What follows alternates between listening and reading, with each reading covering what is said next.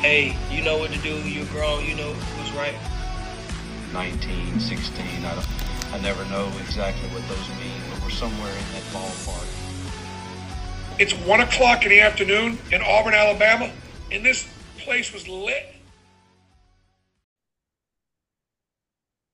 What's up, everybody? Welcome back to the College Loop Podcast, episode 24 of the College Loop Podcast. It's the Cadillac Williams episode, if you will.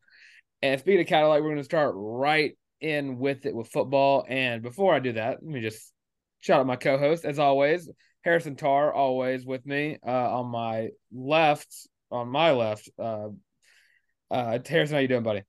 I'm doing well, man. I broke out the Kevin Harvick shirt, getting ready. I'll be wearing my NASCAR stuff all week, getting fired up for the Daytona 500 on Sunday. I know it's not Auburn news, but I got to have my guilty pleasure, right? So, diehard Kevin Harvick fan last season. So I'm getting fired up to watch my man get after it. The closer get after it on Sunday. Well, being in the state of Alabama, NASCAR is a religion down here. And Daniel, how you doing, buddy? Doing very good. Very good always. Yeah, just chilling.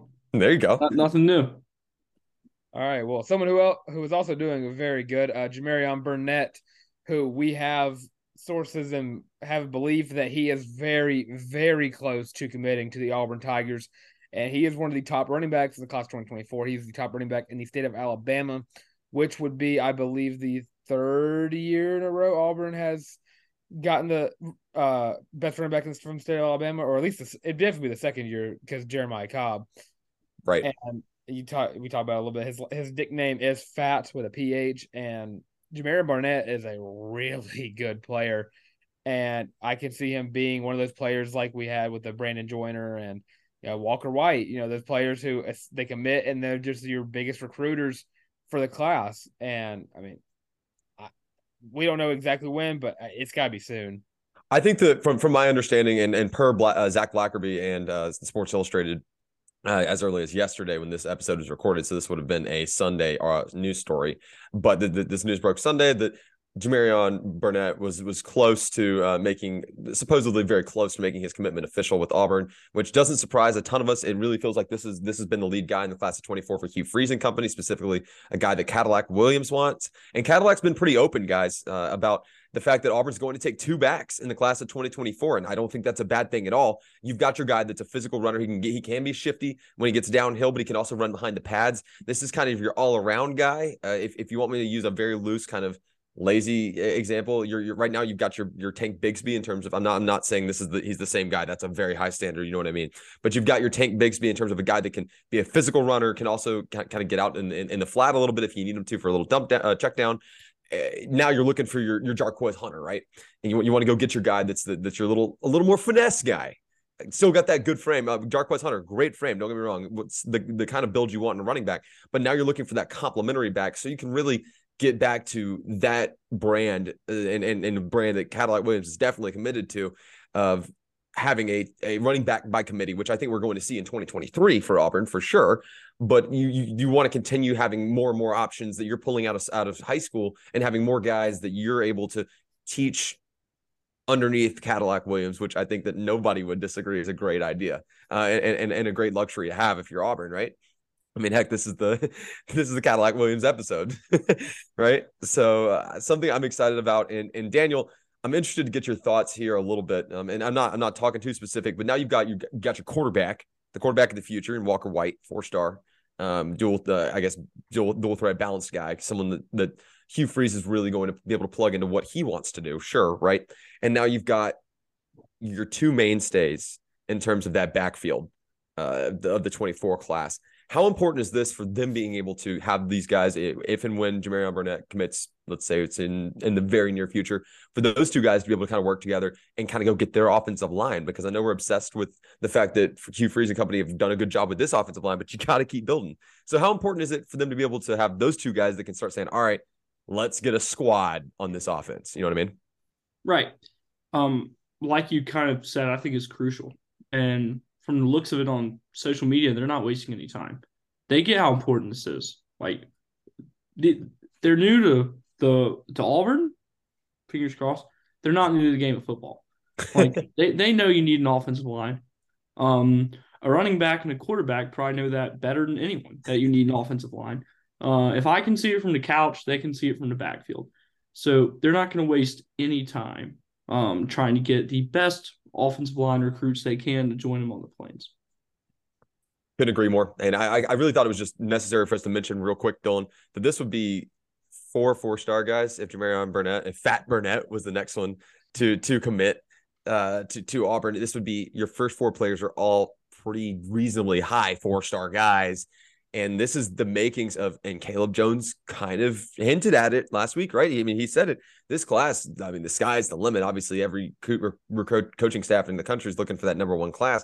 But this group could be something very, very special at Auburn, and really could be if you want to look at the 2023 class as kind of that stepping stone to what could really be a turning point in Auburn football recruiting going forward. We know what Auburn has the capability to do. We're just now seeing that maybe this is the staff that can put it all together and get all the pieces.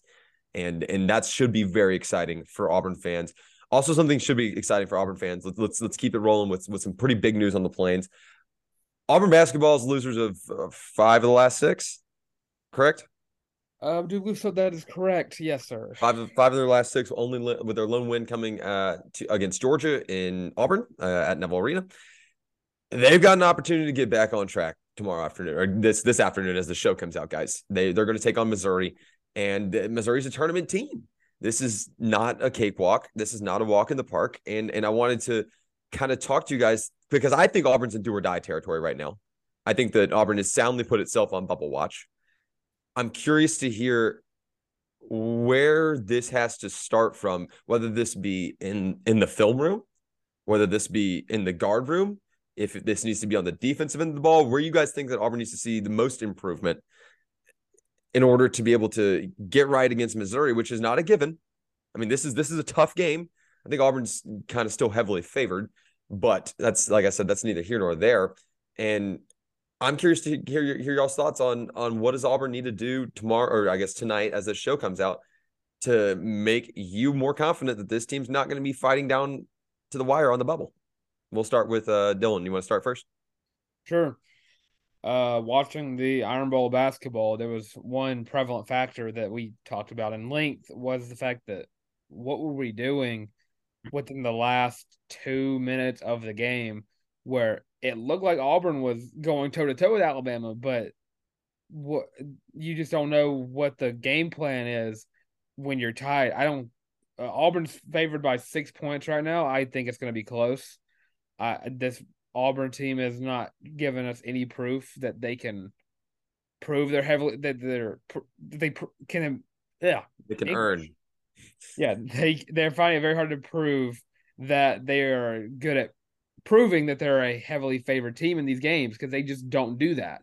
Sure. We talked about it past 6, 7, 8 games that they just don't put teams in the rearview mirror, and I would like to see if they're able to do that, and if they can prove that, we talk about all the time, Bruce Pearl's not the best X's and O's coach, and I would like to see him kind of move towards that to finish out the season, because I love BP. BP is the greatest coach in Auburn basketball history. He's going to get a statue and all that nice stuff, but the season has kind of been it's kind of proving that he's just not there game plan wise when it comes to, because we watched Wendell Green Jr. just play around with the ball in the last 2 minutes. Like they don't know anything.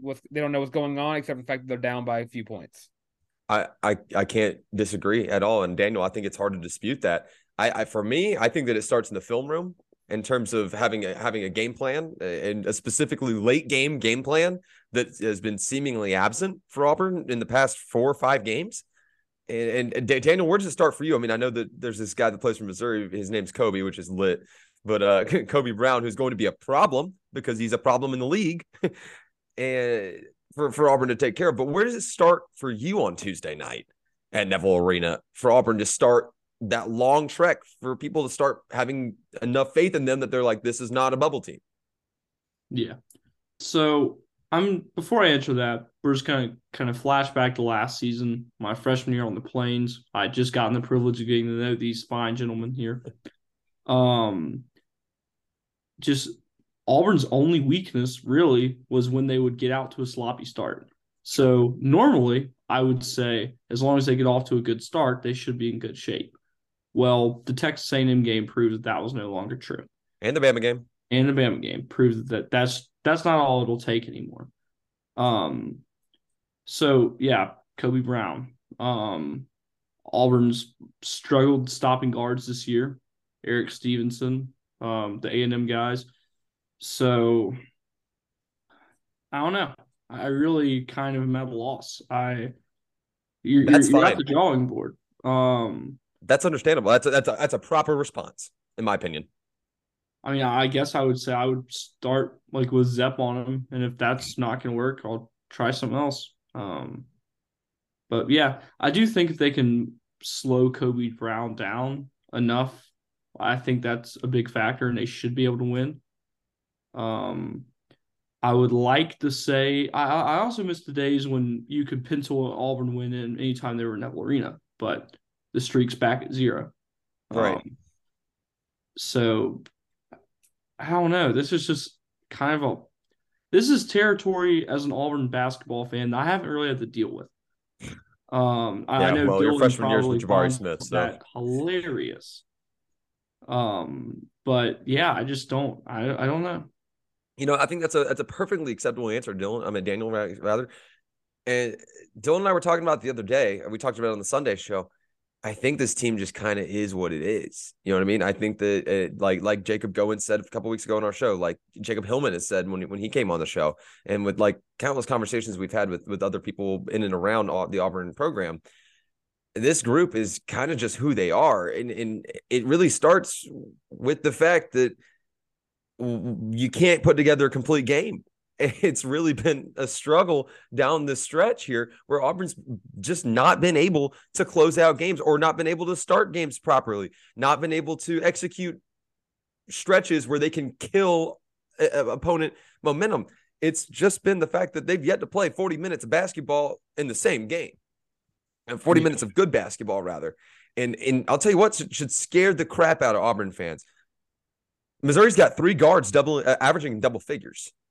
You've got a guy. Golson's averaging 10.5. Hodge has 14.1, and then Kobe Brown. We know about him, 16.5 a game. That's some scary stuff for this backcourt. But we keep harping on the guards, and I don't think it's all on the guards, man. It's just so many different layers to this, where you start to ask yourself and really wonder, when does Auburn have to do some soul searching? And this is not me being overly critical. I don't think I'm being ridiculous. There's just an element of this, guys, where you have to start wondering, what is this team missing other than obviously shooters? What can this team do to compensate for the fact that they are missing shooters, and they've yet to really find that on a consistent basis? And then as soon as you feel like Auburn, all they got to do is keep playing their brand of defense, they go away from it. And it's very, very confusing, because I told Dylan this when he was in Macon this weekend, Daniel. The biggest and most mind-boggling part of all of this to me is there's not a lack of talent on the Auburn roster. No. This is probably one of the deepest rosters that BP's had at all. Sure. Absolutely. And it's tough to comprehend. Auburn in do or die territory, though, guys, and I do think they get the job done tonight. As this comes out this afternoon, I think they have to. This is one of those games where I don't necessarily feel great about it being a big time win for Auburn in terms of point differential or margin of victory, but I feel like you have to. You're coming off of a couple of really rough games, and if you lose to Missouri, people are going to start talking about whether or not Auburn deserves to be in the tournament, and these people are probably right. So let's go ahead and see Dylan. Dylan, you like who do you have tonight, and give me a little margin of victory? I'm going to take Auburn 6 points. I might go Auburn like 2. Sure, Daniel. Give me like Auburn 5. There you go. I feel like all that's fair, and it's going to be somewhere in the 70s. I think we could all agree on that, right? Like low 70s, maybe high 60s. Yeah, 60s. Yeah. One of those occurrences. Let's keep talking about some hoops real quick. And let's go ahead and talk about the harsh reality. Auburn fans, buckle up and get ready for me to go ahead and say something that's probably going to hurt your feelings. Auburn has not beaten Alabama on the hardwood in any version of this game to this point this year. They were swept by Johnny Harrison and company were swept by Alabama's women's basketball team at the airplane hangar during the Super Bowl. So to add insult to injury, man, woof. Not only did Auburn lose that game, Auburn got beat down by Alabama, dropped a very nice 69 points to Auburn's 46. Aisha Coulibaly, Precious Johnson were both back in business, but it really didn't seem to matter because Alabama just kind of had their number. Precious Johnson was seemingly negligible here. Obviously, AC, even when she's beat up, can drop 13 points because that's what AC does. What's going on here, Daniel? Where does women's hoops even begin to course correct? That's a good question. And just going into the South Carolina game, the day of, I picked Auburn in my pick'em just because. Why not? There's no money involved. It's okay. No. Then I was talking to a friend of mine close to the team and got some information that instantly made me regret that. Oh yeah. And then, I went to that game. I thought I know we're talking about Alabama, but the South Carolina game, that was acceptable. I don't think Auburn did anything in that game that was just outlandishly bad. Moving into Sunday, I felt confident a little bit. I was like, all right, I mean, we've got to get a winter sports win over Alabama, right? Like, Auburn hasn't beat Alabama in anything since September when the volleyball team swept them. So it's like, surely something's got to go our way here. Like, Suni Lee couldn't get it done. Wendell Green couldn't get it done. Come on, Aisha. Come on. Right. But, yeah, I don't know. Well, the numbers speak for themselves, man. They do. And then you've still got you have 4 games left, right? You have Texas A&M at home on Thursday. Then on Sunday, you have Tennessee on the road. That's always going to be tough. Next week, you have Georgia on the road. And then you close out the year at home with Vandy on senior night. None of those games are easy. But I don't think any of them are unwinnable. This is the most down we've seen Tennessee in several years. I still think they're a good basketball team that should probably take care of business over Auburn. But Texas A&M, Georgia, and Vanderbilt, those are kind of toss-ups if you play your best brand of basketball, right? Yeah, and I really hope Auburn does, mainly because I would love to see this team finish above 500. Yeah. If that could happen, I would feel like that would be great.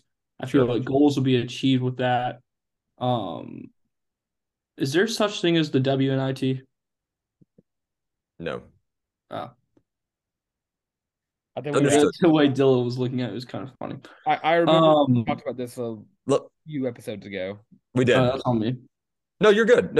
It's one of those things that it feels like it should be, right? It's just not. Let me just plug something real quick about the Alabama game. You're not going to beat teams when you're shooting 27.4% from the floor. You're 0-16 from three-point land, and you only hit 63.2% of your free throws, specifically when your opponent shoots 50% from the floor, 5 of 19 from the perimeter, and 12 of 15 from the free throw line. And there's your game. That is all you need to see. I don't even have to show you the rest of the stat box.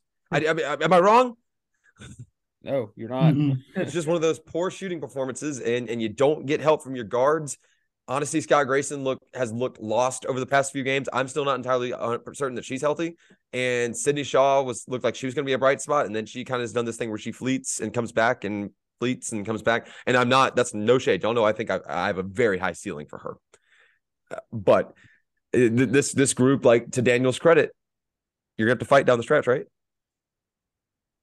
So something worth keeping an eye on. Let's keep talking women's sports. Let's do that. We do that here. We do a little bit of women's sports here. And definitely huge advocates and fans for this. Let's talk about a little bit about Diamond Sports, and we're getting to a fantastic interview with one Lindsay Crosby of the Auburn Daily of Locked On MLB Prospects. That's coming up here shortly. So don't click through the end of this episode if you're listening or watching at home.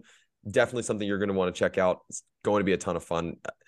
Let's talk Auburn softball for a second, though. So we came into this year, and Caleb Jones posed a great question last week, guys. We know about the offensive firepower, right? We knew about this. Auburn goes 4-1 last weekend, and they have 3 different pitchers with 0.00 ERAs after the weekend. And they didn't play a single bad team. Correct. 100%. The question was whether or not Auburn could get it done in the circle. They did it last week. If you can keep everybody healthy, I mean, Maddie Penta, Shelby Lowe, we know about them. Certain young lady out of Michigan that transferred to Auburn this year because she wanted to be with the program. Another shutout effort. This group, if this can continue, guys, good things are going to happen to Auburn softball. More importantly, something I wanted to talk about, offensive menaces, that's not gone anywhere. That's gone nowhere. You've got 6 combined home runs in 5 games, and you don't have a Bree bomb yet. Actually, Bree Ellis is batting just over 160. Opening a season with a slump, so be it. Happens. No need to press the panic button. But you know who's not playing around? Aspen Godwin. Good Lord, man. Go ahead, Dylan. I won't stop you. Aspen Godwin started off her season with 10 at-bats, where she got 2 home runs, 7 RBIs, and she ended off one game with a walk-off grand slam, which, salami. Dear Lord, that she cranked the crap out of that ball. And she's hitting 400, just by the way. By the way. And to Auburn's credit, they went 4-1 this weekend. And if you weren't watching, because we didn't know how to watch, I tried to find it. I did too. It's just the app was terrible. I'm sorry. I'll be the one to say it. Auburn outscored their opponents, which was St. John's, Fordham, Pitt, Indiana, and Illinois. Outscored those guys 41 runs to 8. Yeah, that's bonkers. And you got to think that's over a weekend. Like, they played 2 games in the same day, and on the same day they scored 19 runs on Sunday. Not to mention, I believe off the top of my head, and I'm just doing quick mental math here, I think 13 or no, excuse me. There are only 4 players on the Auburn roster that didn't see an AB this past weekend. Just putting that out there. That didn't see one at bat this past weekend. This team's deeper than they were last year, Daniel, and that's probably the key to success. Yeah, and to you guys' credit, you did a great job of kind of recapping that. However, my personal favorite stat of the whole weekend was left out. Let's hear it. Those 7 runs that Auburn came in 6 innings. 6 innings. Auburn fans, listen here, listen good. You'll take that. That's okay. That is okay. 100%. If a meltdown is 7 runs over 6 innings, if that is a meltdown, you'll be okay. You're going to stay. Well, they got down 7-0 in that game, then mounted a comeback. It just fell short. They lost, I think, 7-6. That was the or is it 8-7? 8-7. 8-7 game. That's great. You'll be fine. That is good stuff. Our questions have been to this point, and I guess in the offseason, now that we're here, we can start actually talking about it. Questions have always been in the circle. And if you look at your 3 starters, if you're looking at Annabelle Wydra, Maddie Penta, and Shelby Lowe just walked up and said, I'm the same Shelby Lowe. Don't you worry about me. Maddie Penta said, I got better. And Annabelle Wydra pulled up and said, yeah, I left Michigan because I wanted to play here. So I'm going to just follow their lead. Is it cool if I just don't let anybody hit the ball? And for whatever reason, Mickey Dean said that was fine. If you guys don't mind, real quick, I'll go ahead and preview this weekend. I would love that. I would love nothing more than that, actually. And we'll talk more about it coming down the week, but I would love for you to give us share a little insight before we bring on the one and only Lindsay Crosby. So, Tiger Invitational this weekend at Jane B. Moore Field. The action gets started Friday at 3 p.m., which is actually 1 hour before the Auburn baseball team kicks off their season against the Indiana Hoosiers. Auburn versus Austin Peay Friday at 3. Auburn versus Villanova Friday at 5:30. Auburn versus Villanova again Saturday at 3. And then Auburn versus Dayton Saturday at 5:30. Then Auburn versus Austin Peay again Sunday at 2:30. Great softball action on the Plains this weekend. And the weather's supposed to be beautiful. Get out there. I'm serious. If you get a chance, Dylan and I spent a ton of time last year, Daniel. We would just go for the tournament. We would go and grab lunch in between games and then just go hang out. I don't know how I kept missing you guys at Jane B. Moore last year. Dude, I'm literally there all the time. When I was living in the undergrad, I was at Jane B. Moore all the time. Yeah. I love going to. I love college softball, and in case you couldn't tell by this whole segment here, it is such an underrated sport, and it is so much fun to watch. I fell in love with college softball very early on in my time in undergrad. So, and once I put Dylan on the wave, he never looked back. So it's a ton of fun. All right, guys, it's about that time. I'm fired up. I know you guys are fired up. We're going to step away for just 1 second for you folks back home. I promise it'll be, for us, it's going to take way longer than for you guys. You guys listening will probably just get an instant little edit switch over from Dylan on Dylan's part that he'll take care of. For us, it'll be just a couple minutes. We are about to welcome in Lindsay Crosby of the Auburn Daily and a host of Locked On MLB Prospects. And we are going to talk some Auburn freaking baseball, guys. So I am pumped, and I know he's pumped. I know you guys are excited. Let's get right to this interview with Lindsay Crosby. Do you want to make a podcast? Well, Spotify's got a platform that lets you make one super easily and distribute it everywhere and even earn money as well. All in one place for free. It's called Spotify for Podcasters, and here's how it works.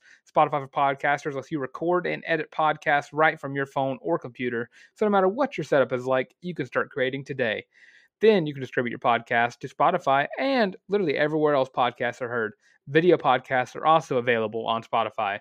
With Spotify for Podcasters, you can earn money in a variety of ways, including ads and podcast subscriptions. And best of all, it is totally free with no catch. Ever since I discovered Spotify for Podcasters, it's been so easy to get the show out to y'all, and I highly recommend you give it a try. Download the Spotify for Podcasters app or go to spotify.com/podcasters to get started. Let's go. Welcome in Lindsay Crosby. We are super pumped to have the one and only, the magnificent, wonderful Lindsay Crosby of the Auburn Daily and host of Locked On MLB Prospects joining us. Lindsay, how you doing today, my man? It is a great day when I get to talk Auburn baseball. So I'm doing great. Thanks for having me, guys. Hey, we're about to make your day a whole lot better then, because we got a whole lot of questions for you. That's why we brought you on. We've got opening day on the Plains. Auburn's playing host to Indiana this weekend in a 3-game set. Hopefully the weather's supposed to be nice. I haven't looked into it yet. I hope so. Game 1 got moved from 6 p.m. to 4 p.m. on Friday. Cool. And that's because at, I think, 7, it's supposed to be 41 degrees. So I'm glad they moved it up so we can play in the sunshine. Yeah. Respect. Yeah. Yes. You see, we're already learning new things here, guys. This is why we bring Lindsay on with us. Lindsay, we've got a lot of questions. We know that this team's going to look pretty different than it did in just a year ago in their College World Series run. So we're going to kind of Q&A panel our way around.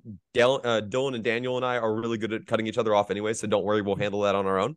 Gotcha. Feel free to jump in if we ever start talking over us. You know the procedure. We host the Auburn Daily podcast together every Friday. Just shut me up when you need to. But I'm going to go ahead and kick this thing off and just go ahead and talk from a general consensus here. Lindsay, how are the vibes right now before we get into the nitty gritty? How are the vibes around Auburn baseball opening up after a College World Series run in 2022? The vibes are positive, but there's a little bit of like chip on our shoulder, right? So you look at the 2021 team. Doesn't have a great year like they expect. Obviously, the last full season they'd had, 2019, they go to the College World Series. 2021, bit of a struggle. They were on plans D, E, and F. They're starting pitching, things like that. So going into 2022, a little bit of a lightly regarded team. They make a run, finish 5th in the country. You come back this year, again, not being ranked to start the season and projected, one of the last teams into the field, not hosting a regional, not being in line to host a super regional. And so, yes, I had a coach on the record tell me, we're underestimated. We prefer that. We're comfortable with that. But I also was told off the record, like, we hate it for Butch and we're not happy about it. And we're going to prove him wrong. And so it's a little bit of it's a little extra motivation. Like these guys didn't need it, but it's a little extra motivation to go out and really, really excel this year. Sure. And I wanted to get the general scope before we kind of work our way down from this broad umbrella into some specific questions, because I know that Dylan, Daniel, and I have kind of talked. We've been bouncing ideas all day. Like, hey, wait, I want to ask Lindsay that. I want to ask Lindsay that. I do want to start here and obviously circle your opening series. That's always an important one to get the season off on the right foot. But if there's just a handful of series, whether that be home on the road, whatever the importance may be, or maybe if it's an individual non-conference game for you, where should Auburn be where do they have their Sharpies circled going down the stretch? It's a long season, but some series wind up playing out more important than others. Yeah, so you have a pretty big stretch kind of early where you play some tough teams in conference, right? You open SEC play at Arkansas, always a tough matchup, especially there in Fayetteville where the fans are kind of on top of you. From there, you have, after you get a break with Georgia, not supposed to be a good team this year, you have to go to Florida. So that 3-week stretch is going to be kind of critical for Auburn. But the thing that I've heard a lot of folks talking about is we have to hold serve at home, right? We have to defend Plainsman Park. We must protect this house, all of that kind of stuff. And you bring in there's two really big series at home in the SEC. You have Texas A&M, April 6th through 8th. And then you have LSU in May. And the way that it works out on the schedule, so it's like 5th, 6th, and 7th for LSU, it works out really well because Texas A&M is in Auburn on Easter weekend, which is A-Day on Saturday. And so Auburn's kind of expecting the time has not been set for that Saturday game. They're waiting to see exactly how much time they'll need based on when A-Day is supposed to get done, time to dedicate the Frank Thomas statue, and then have the game. But they're hoping that they can use the A-Day and the Frank Thomas statue and all the festivities to kind of goose attendance there to kind of get the upset at home. And then LSU ends up being graduation weekend. So the exact same idea. They're hoping to be able to use these other events that bring a lot of people to town to sell out Plainsman Park, fill up Operation Atmosphere, and really make it into a hostile environment so that they have every possible legal advantage against these two top 5 teams, including LSU, the team that is number 1 overall, had the number 1 transfer class, the number 1 prep recruiting class, is expected to have a number 1 overall pick, and just kind of be a juggernaut. So those two series at home are our expectation is to win every series, but these are two that they're some of our toughest tests of the year, but they're at home. We have a little bit of an advantage if we can properly use it. So that's one they're really looking to try to get the upset, hold serve at home. And to I kind of speak on that point, Auburn doesn't have a cupcake of a non-conference slate either. You've got a great Power 5 tests in Indiana and then USC, and you get to go out in LA. And I want to know what our athletic department's doing, by the way, getting Auburn all the way out to California so much this year. I feel like they've played on the West Coast and everything, but you really don't have a cupcake of a non-conference team. I mean, you've got Lipscomb at home, you get a series with them. Then you get UAB and Jacksonville State, which for whatever reason, in-state teams kind of were a thorn in your side in 2022. Even if you took care of business, they made it way closer than most people probably thought it should have been. They did. I was there for a midweek game in which Auburn may or may not have dropped to Jacksonville State in 2022. And I can't say that too loud. Whenever Dylan hears Auburn dropping a game to Jacksonville State, he gets PTSD.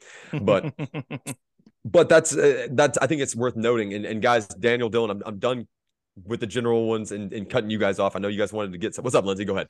Before we go on from that, I will say Southeastern Louisiana, home for an entire series. That was a postseason team last year. They were actually the number 4 seed in the Auburn Regional. So we faced them. They're a really unusual team as far as the way that they set up specifically the running game, but their pitching staff, they do a lot of things that are unconventional, kind of cutting edge. They're a good challenge. And then you bring back the home and home with Georgia Tech. This schedule, I think only maybe is, I think North Alabama or Florida A&M is the only real team that's going to hurt your RPI. And then other than that, your RPI on this schedule, on paper at least, comes out to be like top 10 in the country, which obviously helps when you're trying to get a number 1 seed and host a regional versus being a number 2.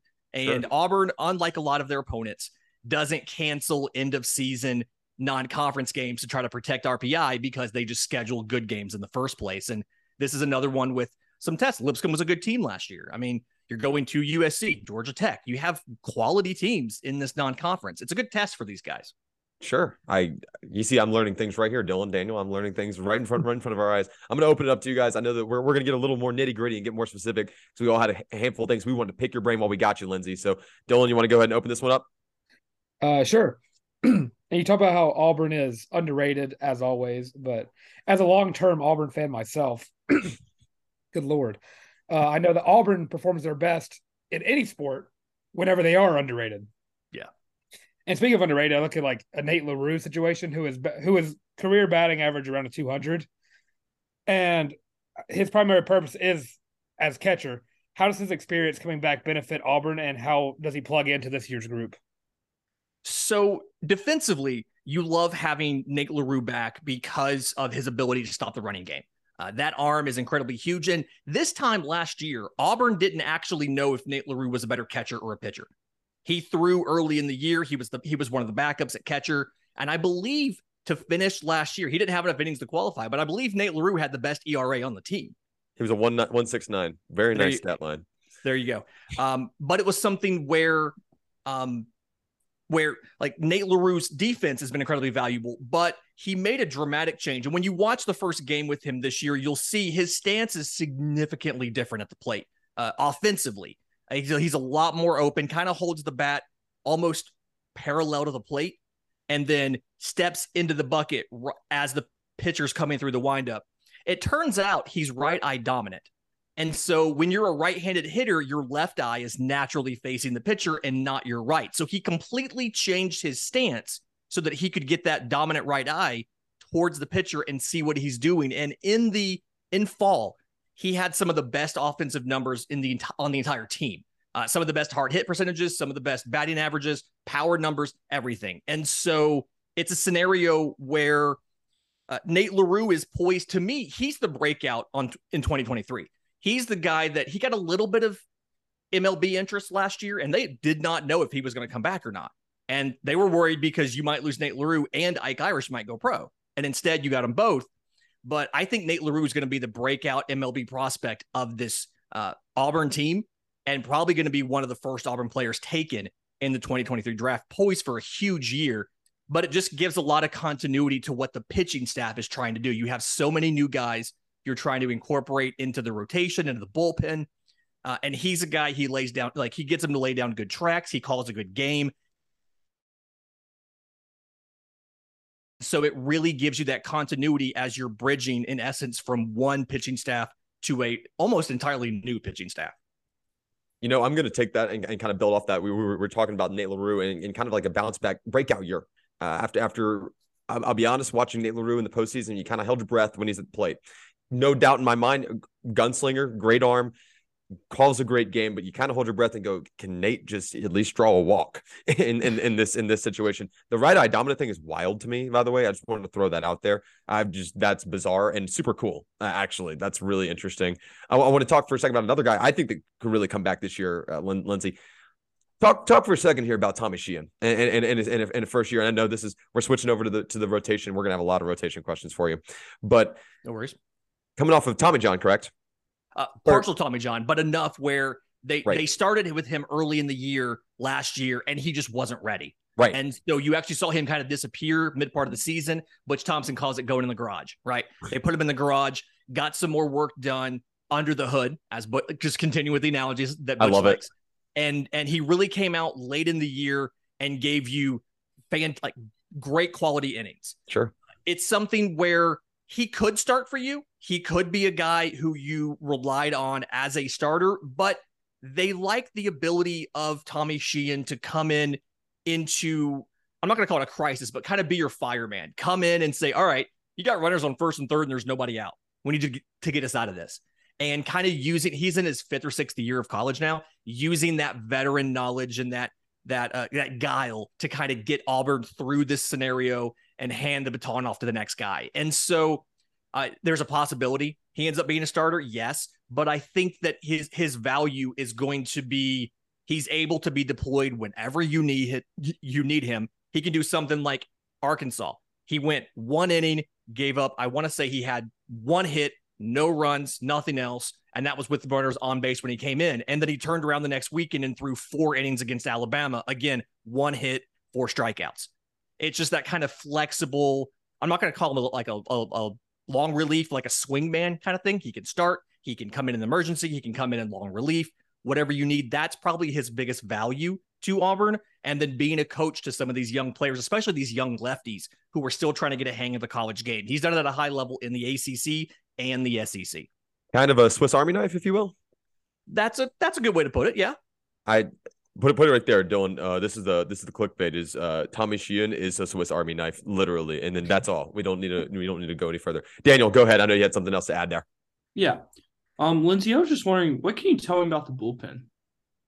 So the issue you have with the bullpen, right, is you lost those two guys who had the clearly defined roles, and they were your alpha males in the bullpen, right? You lost Carson Skipper. He's now a Colorado Rocky. You lost Blake Burkhalter. He's now an Atlanta Brave. And so there's going to be two groups of relievers that you see this year. The first group is going to be guys who are not starting on that particular weekend. A lot of Auburn's young starters, your Hayden Murphy, your Zach Crotchfeld, your Drew Nelson, things like that. Games where they don't start, they'll probably be available to come in relief as a piggyback. But you're back into the bullpen. You're going to kind of mix and match between four guys. You've got John Armstrong, the side armor. You've got Tommy Vale, the veteran lefty. You've got Chase Isbell, and you've got Will Cannon. And we don't have one guy who's just picked out right now as he is the guy. He is the closer when we need to say we're calling this guy. They're going to try some guys out. I expect the first option at closer will be Will Cannon this weekend. I think John Armstrong is probably the best bet to be the closer by the end of the year, but it's something where that's your kind of your four horsemen there in the stable.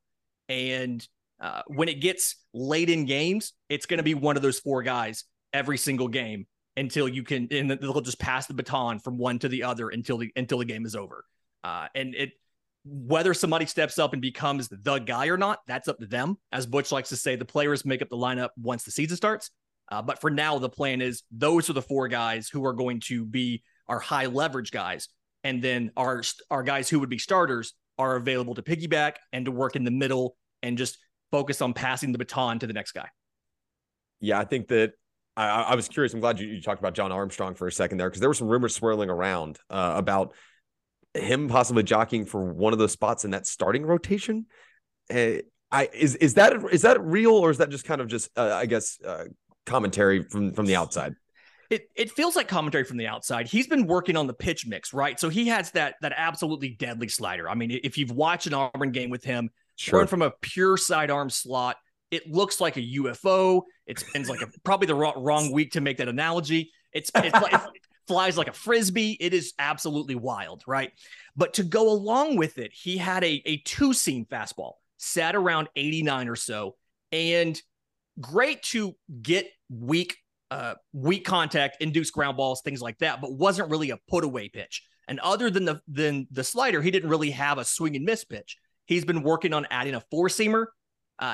The goal for that would be to get it to probably 92 or 93 or so. And I think when you see somebody start to add pitches, there's kind of a natural assumption while you're trying to get to that starter's arsenal of 3 pitches that you can throw for strikes. I think that's probably a conversation that somebody had when they saw the four-seamer. But from what I understand, there's not been any real talk about making him into a starter, simply because they want to give him the ability to just let it eat and just go out there, max effort, get as many guys out as you can, and then we'll pass the baton to somebody else. And he showed glimpses in the College World Series run where he's capable of doing that. That role for him makes the most sense in my mind. But that's my headcanon, and nobody bothered to ask me. At a squad game last weekend, I want to say it was Friday, maybe, I watched him come into a game with no outs and runners on first and third and get out of the entire inning in 4 pitches. And obviously no run scored, but it's just something where, I mean, he sequenced it, he set it up, he had everything planned and just mowed him down. Now, the second inning, he was out there for another inning of work because he only got 4 pitches in. He was in for another inning of work, got into a little bit of trouble, and it was something where he threw too many pitches in an inning. And, you know, the best role is for John Armstrong is not just we have to get out of this inning, but we have to get out of this inning without allowing a hit or without allowing a run. We need you to come in and completely shut it down. I think that's his best role. And ultimately, I think that's why I like him as a closer. And I think by the end of the season, he'll be that guy you call on in the spirit of a Burkhalter and say, we've got to get out of this. We've got to shut this rally down and make it. This is the bottom of the 8th. We got to get 2 outs here and 3 outs in the 9th. John, here's the ball. Sure. I'm 100% with you. Daniel, Dylan, I've got one more, but I can ask that after you guys. If you guys have something else y'all want to throw in there, or if you need me to kind of feed the interim so you guys can think about it, I'm more than happy to do so. But by all means, y'all go right ahead. what do you think the starting infield is going to look like on Friday? Okay, so from what I've seen in practice, Cole Foster, obviously your shortstop. Caden Green seems pretty solidified at second base. I think you'll see him probably towards the back end of the lineup, probably batting ninth, batting eighth, something like that. Third base has been the battle between Bryson Ware, the veteran, and Gavin Miller. Gavin Miller, the true There was my freshman question. out of Pennsylvania. Bryson Ware, junior college shortstop, played outfield for Auburn, now moving back to the infield. I think that knowing how Butch Thompson likes to, in his words, dominate the routine play, he values defense, and then he values the leadership of the veterans. I think you'll see Bryson Ware at third base to open the game. And then knowing if it's close late and it's a crucial at-bat, you may lift Bryson Ware for a pinch hitter. And then first base, the plan is Cooper McMurray, the transfer from Kansas. Big guy, big body, good defense, a lot of power in there. Struggled a little bit this spring, was really hot over the weekend. He actually had 2 balls hit on Friday, both of them over 100 miles an hour, one of them for an RBI single, one of them for a grand slam. So doing kind of nice there. But first base is going to be an interesting spot where you're going to see Auburn try to mix in some more guys. They love Ike Irish, like I mentioned earlier. They want his bat in the lineup whenever possible. But kind of surprisingly, Ryan Dial, the catcher, has had one of the better hard hit percentages on this entire team. I want to say he finished, as of going into the weekend, last weekend, he was around 80% hard hit percentage, which is just absolutely absurd. And so they've worked. He played left field some last year when Auburn needed some depth. He's worked out there again this year. He's also worked some at first base. So has Ike Irish. I think there'll be some scenarios when Auburn makes the deliberate trade-off of we're going to give up a little bit of defense to get some offense and not have to, and have the DH spot, like don't have to stick Irish or Dial in the DH spot. You can use one of them in DH, one of them at first base. And so you may not see Cooper McMurray in every single game, depending on how Auburn makes that trade-off. But that's going to be your infield, is going to be, for the most part, Cooper McMurray at first, Caden Green at second, Cole Foster at short, and then Bryson Ware at third. That was actually, I'm glad that you incorporated that there, Dylan, because my next question was where does Bryson Ware fit into this team, and my question was answered. I've got one last simple one. Daniel, do you have anything else to add to Lindsay before I throw this one out there? Yeah.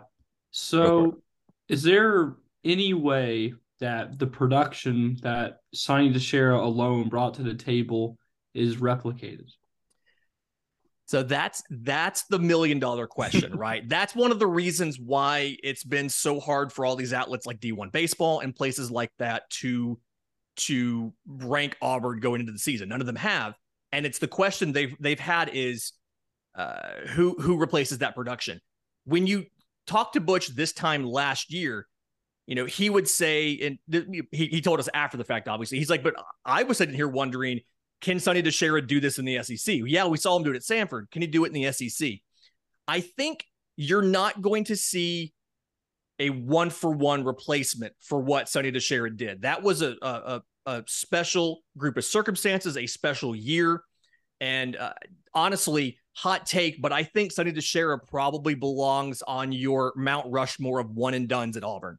I mean, you have Jabari Smith, you have Cam Newton, you have Sonny DeShera, and then you have a fourth person, and I'm not quite sure on who that fourth person is. Might be a great show idea later for you guys. I love it. But I think that you're going to be able to recreate him in the aggregate. Bobby Pierce didn't get into the lineup until LSU last year, ended up being second on the team in home runs. He's set up probably going to be I've seen him a lot in spring leading off, which is an interesting place to put him. He's got fantastic speed. He's also got great power. And so I think he's going to give you a lot more power production than you got. I think Nate LaRue's power performance is going to significantly increase this year from last year, just again with the right-eye dominant and the new batting stance and everything like that. And then I do really think Ike Irish is going to be able to give you a lot more than people are expecting a freshman to be able to give you. He's somebody that Gabe Gross told me has the best batting eye on the entire team, and he's a true freshman. And so the focus is giving these guys more opportunities, and then really having a better lineup top to bottom. If you remember so many games last year, a Sonny DeShera stat line would be 1-for-1 with a double and 3 walks. because there was just no protection. At one point, I wrote a piece at one point in time, I want to say maybe April, looking at the batting average from the number 4 hole, and it was atrocious. Sonny DeChambeau had no protection. And so I think this lineup is deep enough where you have to pitch to just about everybody. You can't walk a guy and say, oh, we'll just get the next guy. You can't walk Case and Howell because Ike Irish is behind him.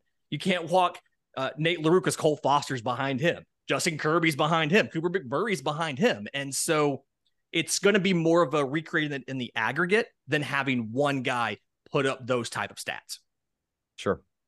Lindsay, last question for you before we round up and get out of here. Starting rotation for this weekend? You can throw that one in there as a bonus. You're more than welcome to lead with that. I was just going to ask you, does Auburn have what it takes to shock the world this year? I think they do. I think it's something where it's not going to be as smooth as last year. You're going to have some series that you drop that you probably don't think you should, while Auburn figures out which new guy is in the right place. Is he better as a starter? Is he better as a piggyback? Should we have him in the bullpen? Should Bobby Pierce be leading off? Should he be cleaning up?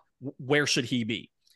But Butch likes to say, this is one of the most talented teams Auburn has had. Now, they don't have the experience, but they have the talent. And just from my time watching Auburn baseball, even before I started covering it, just as a fan, this is one of the deeper teams I can remember. There was previous years when like a Chris Stanfield, the freshman center fielder from Tallahassee, he's your 4th outfielder right now. I mean, he's the guy that, he's competing for the number 4 outfielder spot. There's plenty of rosters that I've seen, including rosters that made the World Series, where he would be your number 2 outfielder as a true freshman. And there's just so much talent here. I feel like Auburn can do it. You'll see it starting this weekend. You're going to have your 3 starters are going to be Chase Alsop, Joseph Gonzalez, and true freshman Drew Nelson. And I would expect that to be Alsop on Friday, Gonzalez on Saturday, and Drew Nelson on Sunday. Gonzalez on Saturday, not because he's not as good as Alsop, but because they want the flexibility going forward to move him to Sunday if they want, or move him up to Friday. And putting him at Saturday is the easiest way to do that. Whereas if you put him on Friday and you want him to be on Sunday, it really kind of messes up the schedule. So you're going to have, again, Chase Alsop opening the season on Friday. You're going to have Joseph Gonzalez on Saturday, and you're going to have true freshman Drew Nelson this week, at least on Sunday. But that 3rd spot's going to kind of rotate amongst some guys, depending on performance, depending on matchups, things like that. Well, you'll check out Joe Gonzalez on Saturday, but you can check out Lindsay Crosby tell the people. I'm on Twitter at Crosby Baseball, all my Auburn baseball writing, auburndaily.com. And then if you care about what these guys do when they're done with college, my podcast, Locked On MLB Prospects, top 20 baseball podcast, available wherever you get your podcasts and on YouTube 5 days a week, talking about these guys as they get to the next level and try to become professional baseball stars. Lindsay, we appreciate you coming on. Daniel, go ahead and we'll work our way around real quick. At Daniel J. Locke on Twitter. You can find my written work at the Opelika Observer or for any Auburn student media platform.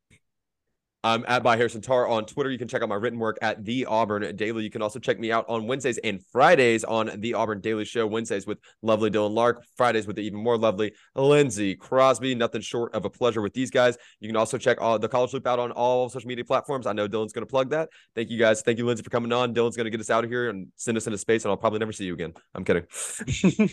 That's right. I'm Dylan Lark at your boy the Tank on Twitter. That is at YABOY the Tank.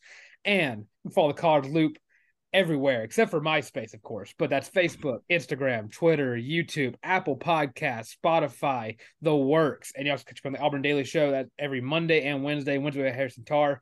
Wasn't on the Monday edition because I was doing a lot of traveling. But make sure to catch Lance Dawes' episode on what Oklahoma and Texas bring to the SEC. But with that being said, the College Loop Podcast.